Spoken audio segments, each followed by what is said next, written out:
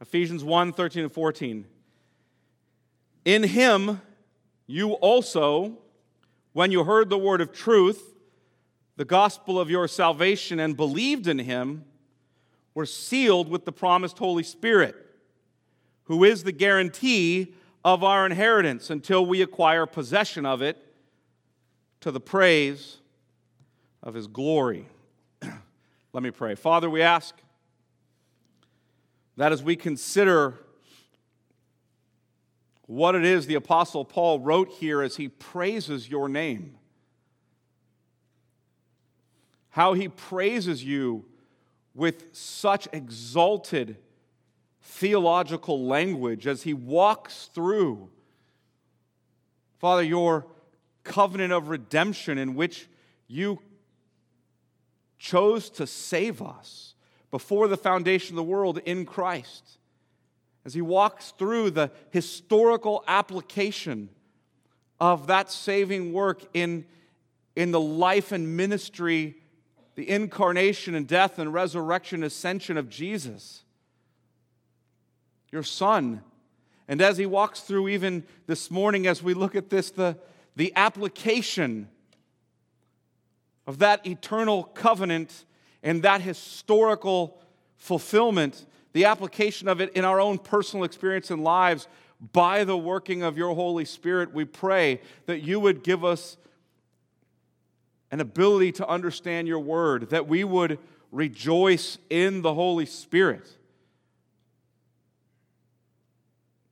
that we would see this work of God, the Holy Spirit, and have great joy and praise, Father, your name for sending him, and for by him uniting us to your Son through faith. We pray this in Jesus' name. Amen. Well, when we think of the idea of Christian spirituality, we tend to go right to claims about who the Holy Spirit is and what the Holy Spirit does among us. We rightly do that because we're Christians and we're thinking about spirituality, and thus we want to know, well, who is the Holy Spirit and what does he do? And throughout the series we've been going through on the Trinity, both in the first 8 weeks in which I sort of laid the foundation for you, and now the last 4 weeks as we've been looking at some of the application of the doctrine of the Trinity, particularly the doctrine of salvation, I've been making a central claim about what Christian spirituality is. I have claimed, and this has been a shocker to some, I've claimed that Christian spirituality can be summed up in contemplation of the Trinity. So foreign to the way we think about Christian spirituality. In other words, it can be summed up in Christian spirituality, can be summed up in knowing our triune Lord, the Father, the Son, and the Holy Spirit. Being united to and in communion with or fellowship with our triune God. The whole of the Christian life can be found in communing with our triune Lord. And it's here in Ephesians 1 that we see Paul practicing that communion. Did you guys hear what I just said? Paul is communing with our triune Lord. He knows that the entirety of his salvation is found in our triune Lord, that the whole of his Christian life is found in our triune Lord, and he's not only speaking about our triune Lord and our triune Lord's salvific work, he's actually practicing communion, fellowship with our triune Lord. He's practicing that as he breaks forth in doxology, in praise, in worship.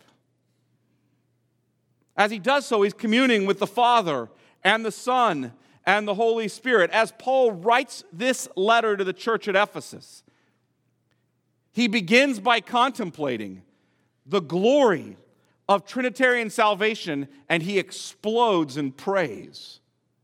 Really in one long, theologically dense sentence. The reason we often don't see this sentence the way we ought to is because we don't think of our doxology, our worship, we don't think of our communing with our God as being theologically dense. We usually think about it as being somewhat experientially dense, if you will, dense with all kinds of feelings and emotions. But we don't think about it as generally a thoughtful enterprise, one in which we commune with God in true thoughts about him. But Paul does. And as he becomes, if you will, the most theological, he becomes the most doxological. As he becomes the most doxological, he becomes the most theological. In other words, he can't separate that. If I'm going to praise and worship God, I have to praise and worship him for who he is, in truth.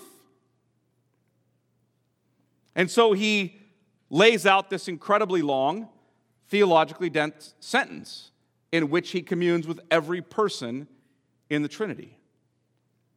And if you followed my exposition of Paul's text so far, you've seen that so far, in the first 3 sentences, I really made 2 major assertions. First major assertion I made is that the trajectory, the direction of Paul's praise is to his Father, or to the Father. That's the direction or the trajectory of his praise. It goes to the Father. Look at Ephesians 1:3. Blessed be the God and Father of our Lord Jesus Christ, who has blessed us in Christ with every spiritual blessing in the heavenly places. And what I'm arguing is that in verse 6, when he says, to the praise of his glorious grace, and in verse 12, when he says at the very end, to the praise of his glory, and in verse 14, when he says the praise of his glory, that praise of his glory is all directed to the Father.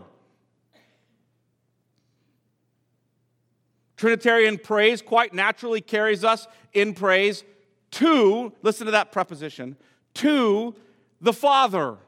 For the Father in love decreed to save us. Look at Ephesians 2:18 briefly. Just go to the next page, basically, in your Bible. 2:18. For through him, that's Christ, through Christ, pay attention to that preposition, through Christ, through him, we both have access in one Spirit, pay attention to the preposition, in one Spirit, to the Father. That's the direction of the trajectory. Every time Paul speaks of the salvific work of any person in the Trinity, he returns to the praise of the Father. And his praise begins with the eternal decree of the Father to save us.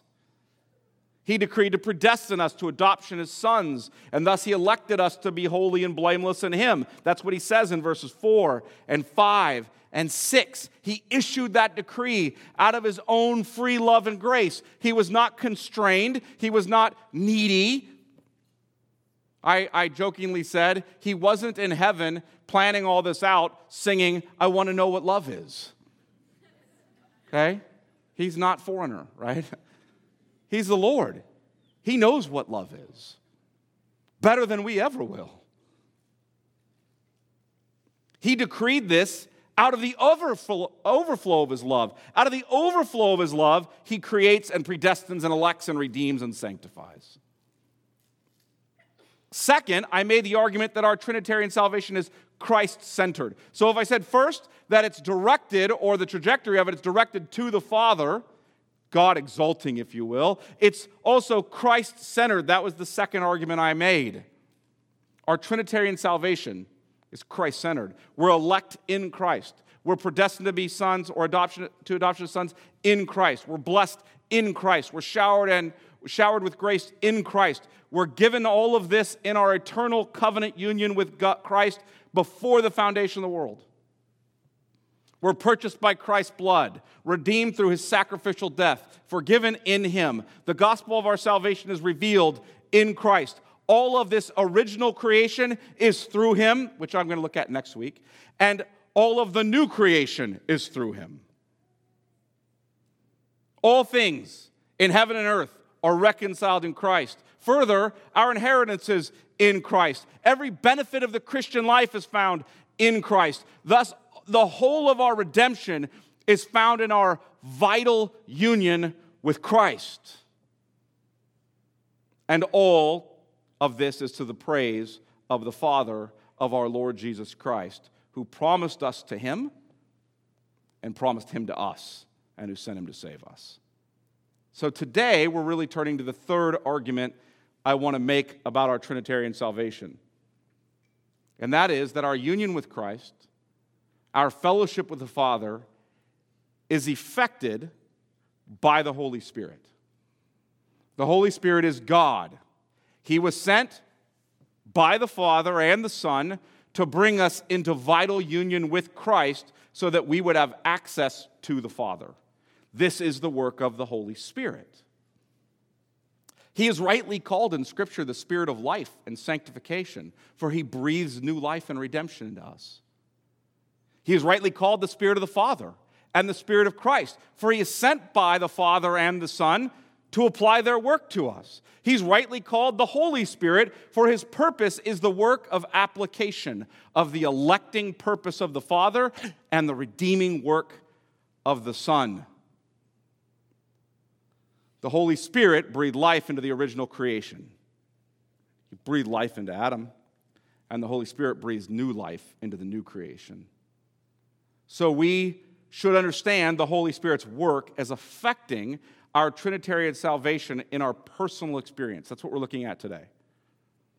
If the Father elected to save us in eternity, and the Son redeemed us in history, the Holy Spirit can be said to sanctify us or apply all of this to us in our personal experience. So today, as we look at Ephesians 1, 13 and 14, I want you to see how the Holy Spirit works to bring about our vital union with Christ to the praise of the Father. As we look at this, I want you to see how the Holy Spirit applies the eternal purpose of the Father and the historical work of the Son to you. So this morning we're going to look at two parts of the work of the Holy Spirit. You ready? Two parts. This is all preliminary, but here's the two parts. One, the Holy Spirit's effectual calling to union with Christ through faith. Hear that? His effectual calling to union with Christ through faith. And two, the Holy Spirit sealing us as Christ's own possession in union with Christ. Sealing us. I'm going to come back to those. These two works, I want to give this little caution or kind of an aside. These two works of the Holy Spirit, we can distinguish, but we cannot divide them.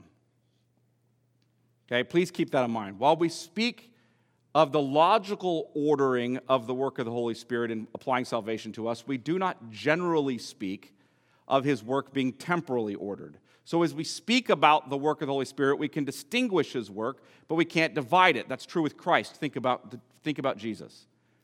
We can distinguish Jesus' incarnation, his law-keeping life, his Spirit-empowered ministry, his death on the cross, his resurrection, his ascension, and his current reign. But we do not divide up that work.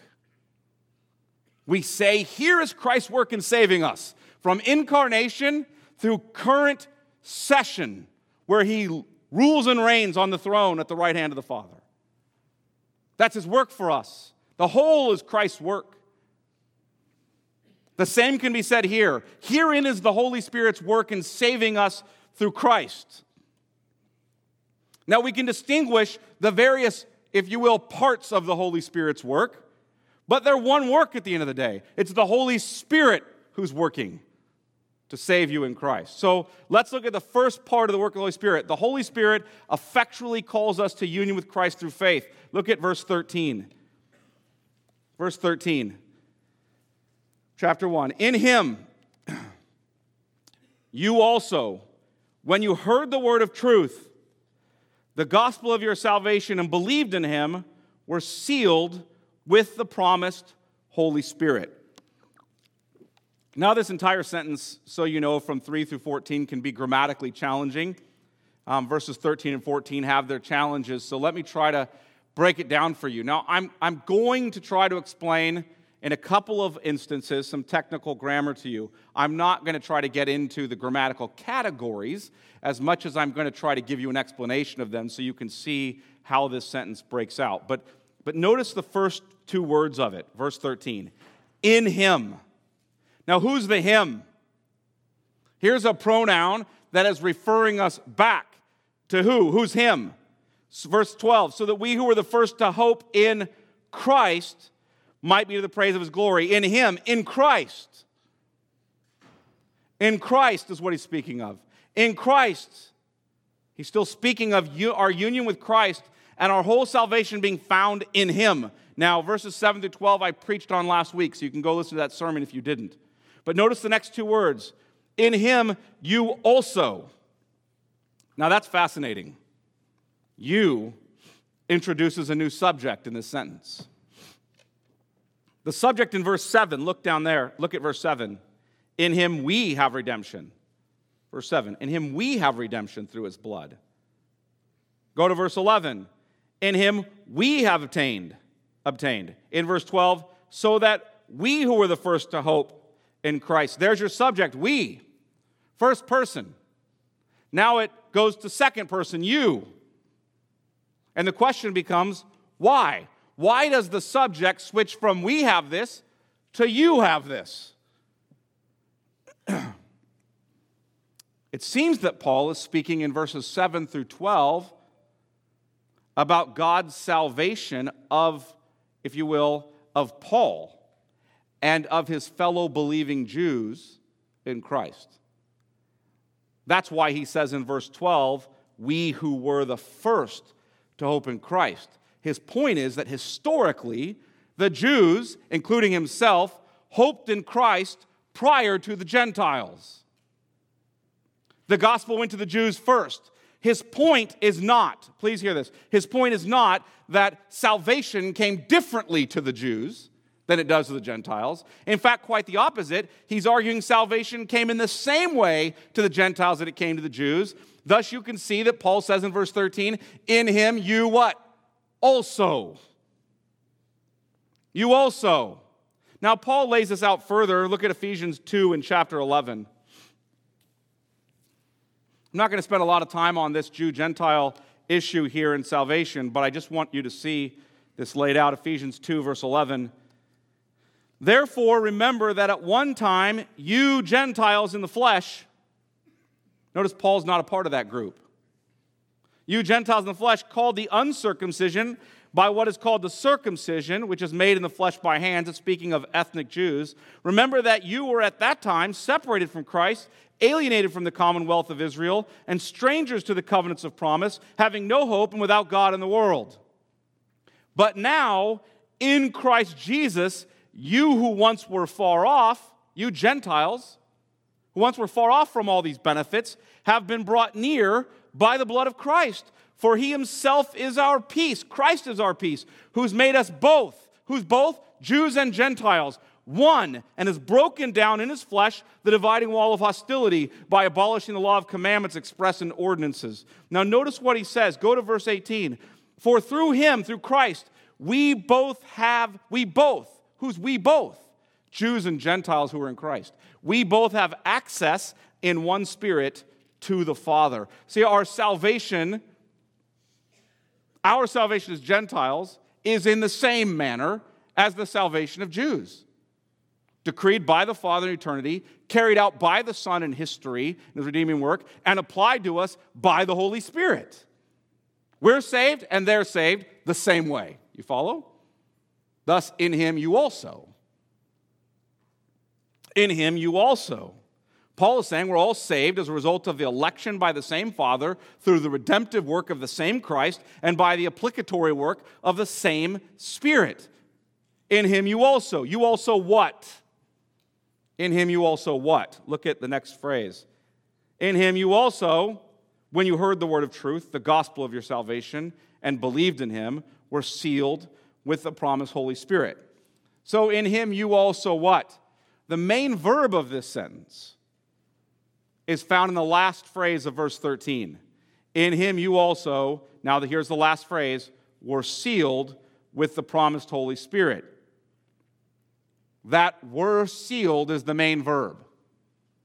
You were sealed with the promised Holy Spirit. So in him you also, and here's the completion of that sentence, if you will, were sealed with the promised Holy Spirit. That's the main idea Paul's driving at. Now, if you look at the Christian Standard Bible, that contemporary translation that just came out recently, they actually changed the order of the Greek sentence. This is the way it's laid out in your ESV, if you're looking at ESV, is laid out in the order of the Greek sentence largely. But if you go to the Christian Standard Bible, they've changed the order, and they've said, in him you also were sealed with the promised Holy Spirit, and then they give you these next two phrases that are here. But here's the main idea. In him, you also were sealed with the promised Holy Spirit. That's the main idea of this sentence. The Holy Spirit is the seal God has placed upon us. You were sealed in Christ with the promised Holy Spirit. The Holy Spirit has sealed us in him. We're united to Christ with the Holy Spirit. The Holy Spirit is the means of our sealing, and he is the seal. He unites us to Christ. But then you have these two, you're ready for the language? You have these two adverbial participles. Right? Aren't you excited about that? Nobody comes to worship thinking, I want to get excited about adverbial participles. But maybe there's a few of you who are English majors who really get excited about that. But you have these two adverbial participles that attend to the circumstance of the sealing. What do I mean by that? If you don't remember your grammar, let me make it simple for you, okay? Here's what I mean. Just catch hold of this. There are two words here that are in some way supplementing our understanding of the main verb. You're sealed. Now they're going to supplement your understanding of these two words of the main verb. You guys follow me on that? Okay? They're going to supplement your understanding of being sealed with the Holy Spirit. So what are these two words that supplement our understanding of we're sealed with the promised Holy Spirit? The two words are, if you will, heard and believed. So notice what it says. In him you also, when you heard the word of truth, the gospel of your salvation, and believed in him. Heard is a participle, believed is a participle. They're adverbial. They're helping out, if you will. We're sealed. They're qualifying it in some way. So let's take them together. In him you were also sealed with the promised Holy Spirit. Now notice, when you heard the word of truth, the gospel of your salvation, and believed in him. You follow how that works? In him you also were sealed with the promised Holy Spirit. When you heard the word of truth, and a way to explain the word of truth, the gospel of your salvation, and believed in him. Now let's be careful about the word when. Okay, when is not a temporal marker. Some of your translations will even use, I think the King James will even use after. They'll use the word after. And when we see the word when or after, we think immediately of time. We think of temporal ordering. See, when can I have ice cream? After you finish dinner. Right? You follow that? Think of temporal ordering. Now the answer should be whenever you want, right? But you know what your parents tell you, okay? But be careful, because this is not a temporal ordering, but a logical ordering. Hearing the word of truth, the gospel of your salvation, is the logical prerequisite for believing. You have to hear the gospel of your salvation before you can believe the gospel of your salvation. How can everyone who calls on the name of the Lord will be saved? But how can they call on the one in whom they've not believed? And how can they believe in the one whom they've never heard? Hearing logically comes before believing. And believing is the logical prerequisite for being sealed with the Holy Spirit. You hear the gospel of your salvation, the word of truth. You believe in him, Christ, and you are sealed with the Holy Spirit. But the normative experience of the believer is to be sealed with the Holy Spirit when you hear and believe. Believers normally experience the hearing, the believing, and the sealing as one personal experience. It's not like you heard, you believed, and then one day down the road, years later, you were finally sealed with the Holy Spirit. Or you heard in a saving way, but you chose not to believe that day, and then years later, you believed in a saving way, and then years later, you were sealed with the Holy Spirit in a saving way. Okay? That's not what's being talked about here. With that said, I want to look at this hearing and believing a bit more. Paul argues that our union with Christ and sealing with the Holy Spirit occur with hearing and believing. When you heard the word of truth, look at that phrase, verse 13. In him you also, when you heard the word of truth, the gospel of your salvation. Now, the gospel of your salvation is an apposition to the word of truth. In other words, it's like saying, my wife's a teacher. It's like saying Teresa Vegas, school teacher. I'm telling you something more about her, wife of Chad Vegas, okay? I'm telling you more about her. So when you heard the word of truth, the gospel of your salvation. What's heard? The word of truth. And what specifically is the word of truth? The gospel of your salvation. In other words, the word of truth is the gospel of your salvation. Now, how the gospel, the word of truth, how was it heard? Notice the words. The gospel of what? It's not the gospel of salvation. You notice that? Or the gospel of my salvation, or the gospel of his salvation. He's saying, when you heard the word of truth, the gospel of what? Your salvation. He's speaking here to this Gentile audience, saying, you're saved. It was not heard as an exercise of words entering the ear canal and being properly understood in an intellectual way. It was heard by Paul's audience in a manner that saved them. So that it could properly be called their salvation, your salvation. They were not just hearing, but hearing in such a way that they can say, or that he can say, the gospel of your salvation. They're saved. The gospel was effectually powerful in their lives. That's what the gospel is, as it is used by the Spirit to call out men and women to salvation. That's why Paul's not ashamed of the gospel, for it's the power of God for salvation to everyone who believes, to the Jew first and also to the Greek. Now let's look at the word believe. It says, you were, verse 13, in him you also, when you heard the word of truth, the gospel of your salvation, and believed in him. They've believed in him. They were trusting in Christ. They were looking to Christ. They heard the gospel in such a way that they believed in Christ and were saved. The gospel was preached to them, and then the gospel was believed by them. They heard the gospel, and they believed the gospel, and they were united to Christ, and they were sealed with the Holy Spirit. With that said, I want to make clear that hearing and believing in such a manner that they were saved was also the work of the Holy Spirit.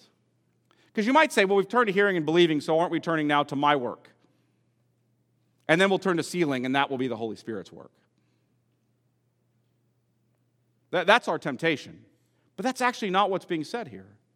The hearing and believing in such a way that they're saved is the work of the Holy Spirit as well. Look at Ephesians chapter 2 and verse 1. They're hearing and believing in such a manner that they were saved. That's the work of the Holy Spirit, verse 1. And you were dead in the trespasses and sins in which you once walked, following the course of this world, following the prince of the power of the air, the spirit that's now at work in the sons of disobedience, among whom we all once lived in the passions of our flesh, carrying out the desires of the body and the mind, and were by nature children of wrath like the rest of mankind. That is your state. That was your state as an unbeliever. That is your state as an unbeliever. You are a sinner by nature and by choice. You are under the wrath of God. You are dead in your sins and trespasses. That's where you're walking. The desires you have are the desires that Satan has. That's not complimentary, folks. But that's what he's saying. That was your state. Now look what he says. But then you believed. Verse 4. Is that what he says?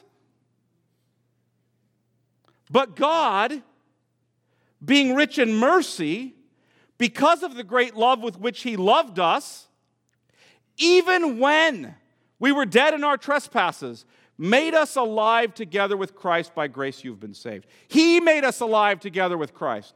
By grace you've been saved. Who made you alive together with Christ? God did. And what person of God is the one who breathes life into folks? The Holy Spirit. God made you alive. The Father loved you. He sent the Son for you, and He made you alive together with Him. By grace you have been saved, and raised us up with Him, with Christ, and seated us with Him in the heavenly places in Christ Jesus, so that in the coming ages He might show the immeasurable wisdom of believers.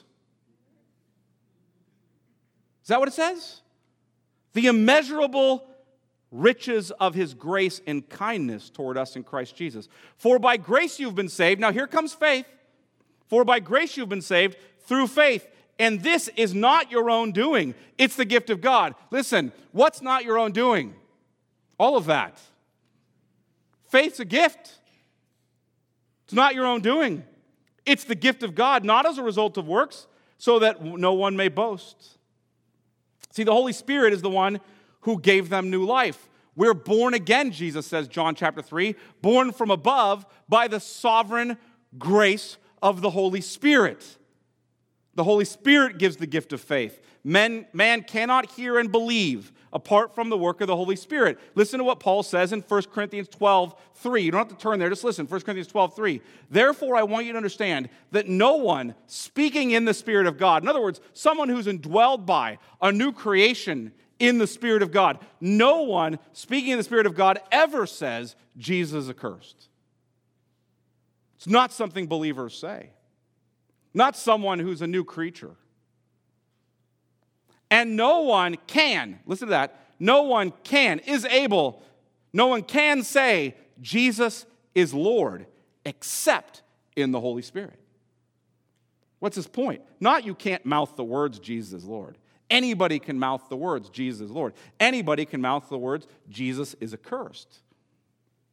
The question is, are you cursing Jesus? I just read the words Jesus is accursed. I can clearly mouth them, right?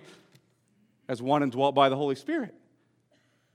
But is that what's coming from my heart because of, right, the work of the Holy Spirit? Do I say Jesus is Lord as one who trusts in him, as one who rests in him, as one who receives his grace, as one who has been brought to new life by the Holy Spirit? Do I see Jesus as Lord in that manner? Because no one can except by the Holy Spirit. The Holy Spirit gives us ears to hear, eyes to see, life to our dead hearts. It's only by the working of the Holy Spirit that we have new life, that we can confess Christ as our Savior and Lord. It's only by the Holy Spirit that we can trust the saving work of God. It's only by the Holy Spirit that we can have faith to look to Christ. But I do not, please hear me, I do not hereby deny the responsibility of man to choose to trust Christ. There was no violence done to their wills.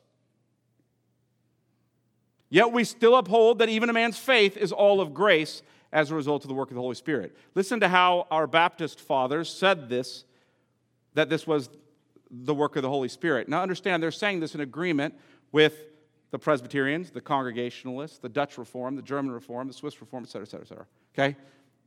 The Protestant Reformers. Listen to how they speak to this. The Holy Spirit enlightened their minds spiritually and savingly to understand the things of God. They're just pointing to 1 Corinthians 2:14 there. Taking away their heart of stone and giving them a heart of flesh. They're pointing to Ezekiel 36:25-27. Renewing their wills, causing them to walk in his statutes. Ezekiel 36, Jeremiah 31:31-34. Renewing their wills, and by his almighty power, determining them to that which is good, and effectively, powerfully drawing them to Jesus Christ, yet so as they come. Listen, yet the Holy Spirit does this, so as they come most freely, being made willing by his grace. You follow that? You come most freely, being made willing by his grace. Now, you want to splice that out? You have to jump back in the eternal counsel of God. I'm not going to do that for you because I wasn't there. I'm not him. Who has known the mind of the Lord or who has been his counselor? It's by the work of the Holy Spirit that we're effectually called to union with Christ through faith and sealed with the Holy Spirit. And notice that Paul says in Ephesians 1 and verse 13, you were sealed with the promised Holy Spirit. The giving of the Holy Spirit, his being poured out to establish the kingdom of Christ, was implicit in the promises to Abraham that all the earth would be blessed in his seed. Now Isaiah, Ezekiel, Joel, the prophets, among others, all explicitly point forward to the promised Holy Spirit. And Paul addresses this in Galatians 3:14. Listen to what he says. So that in Christ Jesus, see that? Union with Christ. In Christ Jesus, the blessing of Abraham might come to the Gentiles, so that we receive the promised Spirit through faith. We receive the promised Holy Spirit through faith in Christ. So the Holy Spirit is involved, and here's what I want to drive at, is involved in the application of the redeeming work of Christ from the beginning of your salvation to the end of your salvation. If you will, in the application of the work of Christ to your life, in the application of the Father's electing purpose to your life, the Holy Spirit is the Alpha and the Omega. The Holy Spirit, second, the Holy Spirit seals us. Here's the second thing. That's Holy Spirit's effectual calling. The Holy Spirit seals us as Christ's own possession. The Holy Spirit seals us as Christ's own possession is the second major thing I want to get at. As I keep speaking about the Holy Spirit sealing us, I have not defined what sealing is, have I? What is sealing? What does it mean the Holy Spirit seals us? What does it mean to be sealed with the Holy Spirit? And we don't generally speak that way. So I want to define the sealing of the Holy Spirit and then point at really two twin benefits, if you will, interrelated or locked in together benefits of that sealing. A seal, what is a seal? A seal is a sign of ownership, a sign of authenticity, a way of securing something. The idea here is that of a seal of, in this text, I think, is that of a seal of ownership and security. Like someone might brand or place a seal upon their cattle to say, these are our cattle. They've been marked as our own. They belong to us. In other words, you're sealed as the possession of another. Hear that? The Holy Spirit seals you. He marks you as being the possession of another. The Holy Spirit marks you, and He is the mark. The word sealing here is passive. The verb is passive. In other words, the idea here is that you are being sealed. Not you're doing anything here. You're being sealed. You're being marked as belonging to the Lord. You belong to Christ. You have the same Holy Spirit with which He was sealed. In John 6:27, you don't need to turn there, but listen. In John 6:27, Jesus tells us that the Father set His seal on the Son. Father set a seal on the Son. This is my beloved Son with whom I'm well pleased. As the Spirit descends upon Him. The Father set His seal on the Son, and the same Holy Spirit with which He sealed the Son is the Holy Spirit with which He sealed you in the Son. You are Christ's and He is yours. And there are two twin benefits to this. First benefit, this guarantees our inheritance in Christ. Do you hear that? The sealing of the Holy Spirit, being marked out as Christ's own possession, guarantees our inheritance in Christ. Look at verse 14. You're sealed with the promised Holy Spirit, who is the Holy Spirit, who is, that's who is modifying, who is the guarantee of our inheritance. The Holy Spirit is the guarantee, the down payment of our inheritance. Because the Holy Spirit has given you eyes to see the good news of the glory of Christ. Because the Holy Spirit has given you ears to hear the proclamation of the good news in Christ. Because the Holy Spirit has given you the gift of faith. Because the Holy Spirit has given you the ability to confess Jesus Lord. Because the Holy Spirit has given you new life in Christ. Because the Holy Spirit has borne witness with your spirit that you are a child of God. Because the Holy Spirit has come into your heart crying, Abba, Father. Because the Holy Spirit has sealed you as Christ. You have the down payment of your inheritance in Christ. You know that all that is Christ's is yours. That you've been married to Christ and you're one with Him. He is yours. The Holy Spirit is the one who guarantees that. Who guarantees your inheritance in Christ? Not your strength of faith. The Holy Spirit guarantees it. Not your strength of character. The Holy Spirit guarantees it. Not your good works. The Holy Spirit guarantees it. Not another man. Not the papacy. Not the pastor of your local church. The Holy Spirit guarantees your inheritance in Christ. He is the seal. He's the mark that you belong to Him. Second, twin benefit. This guarantees Christ's inheritance of us. Did you hear that? Not just our inheritance in Christ, but his inheritance of us. Look at Ephesians 1:14 again. It says, who is the guarantee of our inheritance? And then this phrase, until we acquire possession of it to the praise of his glory. Now, I don't love the way the ESV has translated this, until we acquire possession of it. I think it's unhelpful. The Greek quite literally says this, until the redemption of the possession. That's what it quite literally says. Until the redemption of the possession. Perhaps we can speak of it this way. The Holy Spirit has sealed us as Christ's possession. The Holy Spirit being the guarantee of our inheritance until the redemption of Christ's possession. In this text, we are the possession being redeemed. The Holy Spirit, Ephesians 4:30, chapter 4 and verse 30. The Holy Spirit has sealed us for the day of redemption.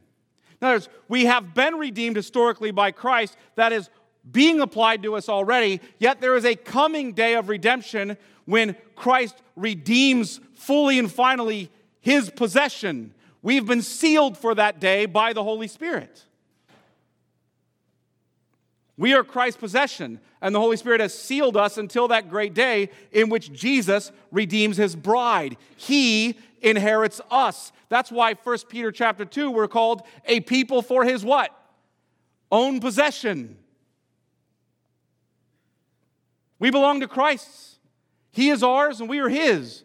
The Father has given to his Son the gift of a bride, the church. The Son has come to redeem his bride, the church, at the cost of his own life. The Holy Spirit has come to seal and secure the bride of Christ, the church, by uniting us to Christ through faith and indwelling us as a guarantee of our inheritance in Christ until he redeems his possession. So let me give you an example of this. When someone puts down some kind of surety, some kind of deposit, they guarantee their final purchase of something, right? So when you go to buy a house, you put down a deposit. That deposit actually goes toward the final payment of that home, doesn't it? Or the final cost. You go to buy a house, you put down a deposit, and in doing so, when you put down the deposit, you're giving a guarantee that you will return and complete the transaction and finally redeem your purchase. And the greater the deposit, the greater the certainty you will return to redeem your purchase, right? And Paul is saying that God has sealed you with the Holy Spirit. That he, the Holy Spirit, is the down payment, the deposit of your final redemption. And here's the question: can there be a greater guarantee than God himself? Can there be? Think of how the Trinity and its salvific work give you such great assurance as believers. The Father predestined you for adoption in Christ and elected you to be holy and blameless in him before the foundation of the world. Verse 6, to the praise of his glory. The Son saved you through his own blood in his historical work of redemption and revealed to us that all things are redeemed in him and obtained for us an eternal inheritance. Verse 12, to the praise of his glory. The Holy Spirit applied all of this to your own life, being himself the down payment, the surety, the seal of God, guaranteeing that Christ is yours and you are his until he returns to redeem his possession. Verse 14, to the praise of his glory. This whole Trinitarian salvation has been done to the praise of his glory. Sovereign grace, behold your Trinitarian Lord, and your salvation to the Father through the Son and by the Holy Spirit, or in the Holy Spirit. Read with me again, Ephesians 1, 3 through 14, and we read it doxologically as an act of worship with the Apostle Paul. Blessed be the God and Father of our Lord Jesus Christ, who has blessed us in Christ with every spiritual blessing in the heavenly places, even as he chose us in him before the foundation of the world, that we should be holy and blameless before him. In love, he predestined us for adoption as sons through Jesus Christ, according to the purpose of his will, to the praise of his glorious grace, with which he's blessed us in the beloved.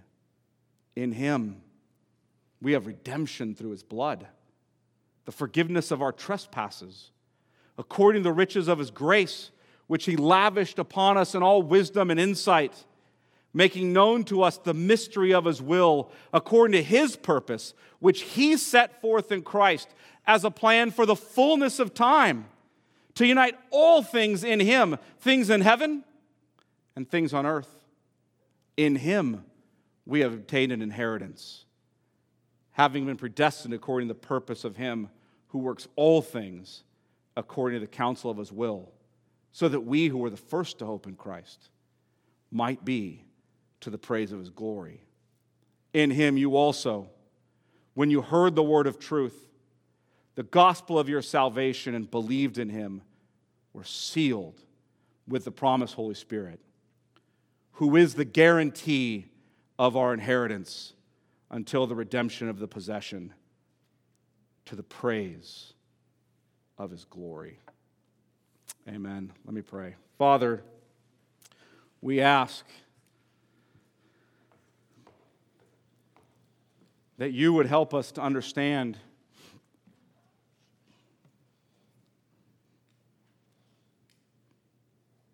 how incredibly gracious our salvation is. You'd help us to understand, Father, that you are one God in three persons, Father, Son, and Holy Spirit. Help us to understand that all of your work as God is one undivided work because you are one God, and yet that we can see in Scripture eminently attributed to each person these various works of salvation. Father, you, in electing and predestining us in Christ, your Son in redeeming us in history, your Spirit in applying that to our lives and our own personal experience. May we rejoice in the fact that our salvation is a Trinitarian salvation, a salvation wholly of grace and wholly from you, our God, and that it is so to the praise of your glory. May we, as we understand more and more our Christian life, look away from ourselves. May we sing, pray, praise as Paul does, where we can't think of you without breaking forth into praise with all sorts of descriptions about your person and your work, giving great glory to your name. We pray this in Jesus' name. Amen.